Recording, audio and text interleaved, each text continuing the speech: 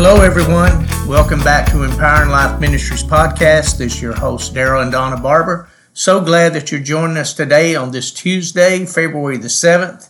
This is a day the Lord has made, and I will rejoice and be glad in it. You were just waiting to say that, weren't you? You were just waiting to say that. Actually, it just popped up in my mind. It just come rolling out, It just did. And I have to be careful because sometimes I don't think before I speak.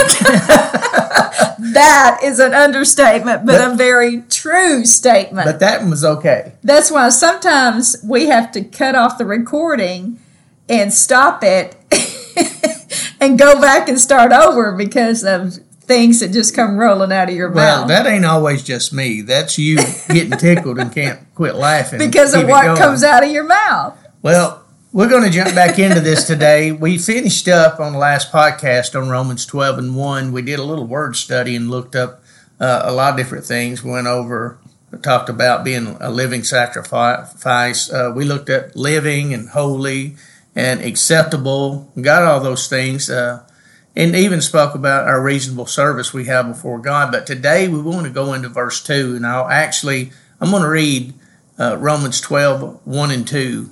And just put them together because it's a complete thought. Yes. So we can keep everything in context. And today we'll start breaking down verse 2 in this. It says, I appeal to you, therefore, brethren, and beg of you, in view of all the mercies of God, all of the compassion that our loving Father has, to make a decisive dedication of your bodies, presenting all your members and faculties as a living sacrifice, holy, devoted, consecrated, and well-pleasing to God, which is your reasonable, rational, intelligent service and spiritual worship. And verse 2 reads like this, Do not be conformed to this world, this age, fashioned after and adapted to its external, superficial customs, but be transformed, changed by the entire renewal of your mind, by its new ideals and its new attitude, so that you may prove for yourselves what is the good and acceptable and perfect will of God, even the thing which is good and acceptable and perfect in His sight for you. Well, in verse 1, it talked a lot about who we are and what we're to do, but I want to just focus on verse 2 because verse 2 has a whole lot of information. First of all, it starts talking about, we're going to go over these 4 points. It tells us what not to do. Then it tells us what to do. It tells us how to do it. And then it tells us why to do it. So I just really want us to take some time and look through that. And you're already laughing at me. So I'm laughing because you're about to lose your voice. I'm about to lose my voice. But let's look at this in verse 2. The first thing that he says is, what not to do. Do not be conformed. And we have to realize that, we talked a little bit about this already, but I just really want us to really focus on this a little bit because it means, the word conform there means to be molded or to be fashioned like, and sometimes we struggle so much to try to fit in instead of stand out.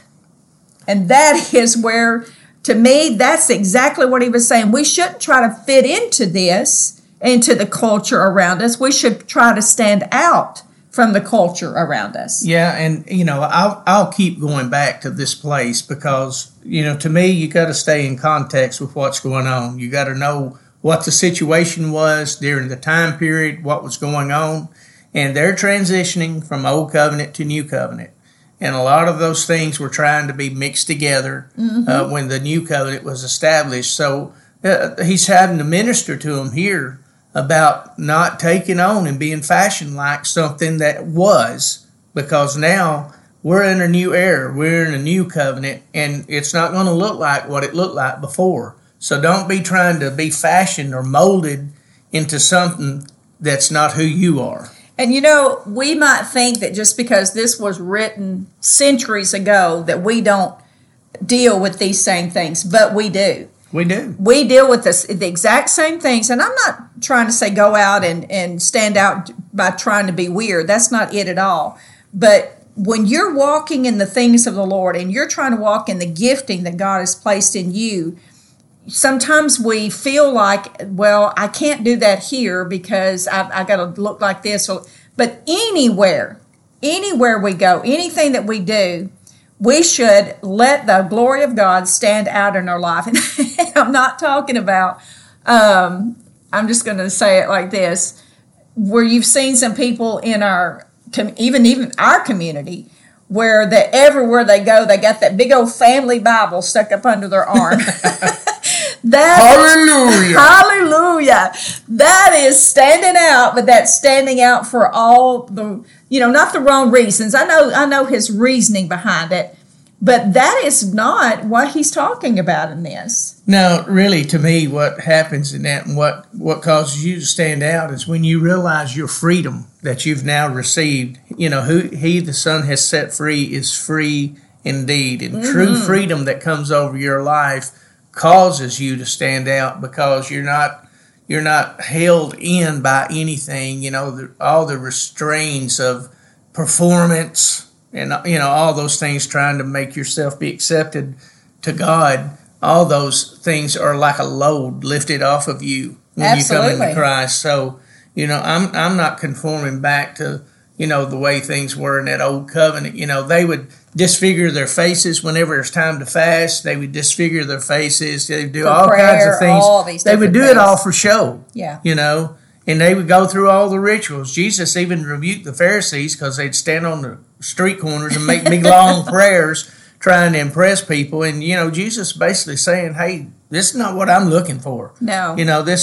True worshipers worship him in spirit and in truth, And I think about the scripture he talks about where he says that we're not bricks. We are stones. And no stone is exactly alike. Mm-hmm. The bricks, they're just conformed so that they just fit together in all of these little places. But we are lively stones, and we are being set into the work of God for our own, for how we are. Yeah.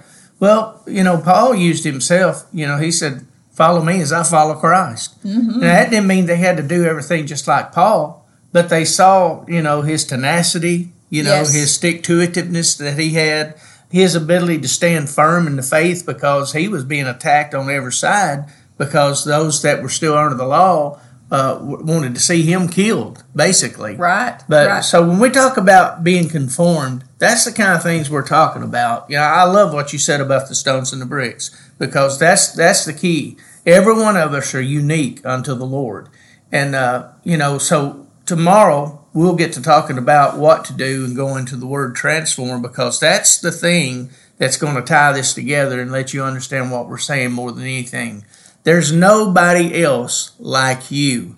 And in following Christ, you've got to learn how to be the true you. Amen. That's found in him. Amen. Thank you guys for tuning in today. Tune back in with us tomorrow. We're going to continue on our journey here with Romans chapter 12, verse 2. Have a blessed day, everybody.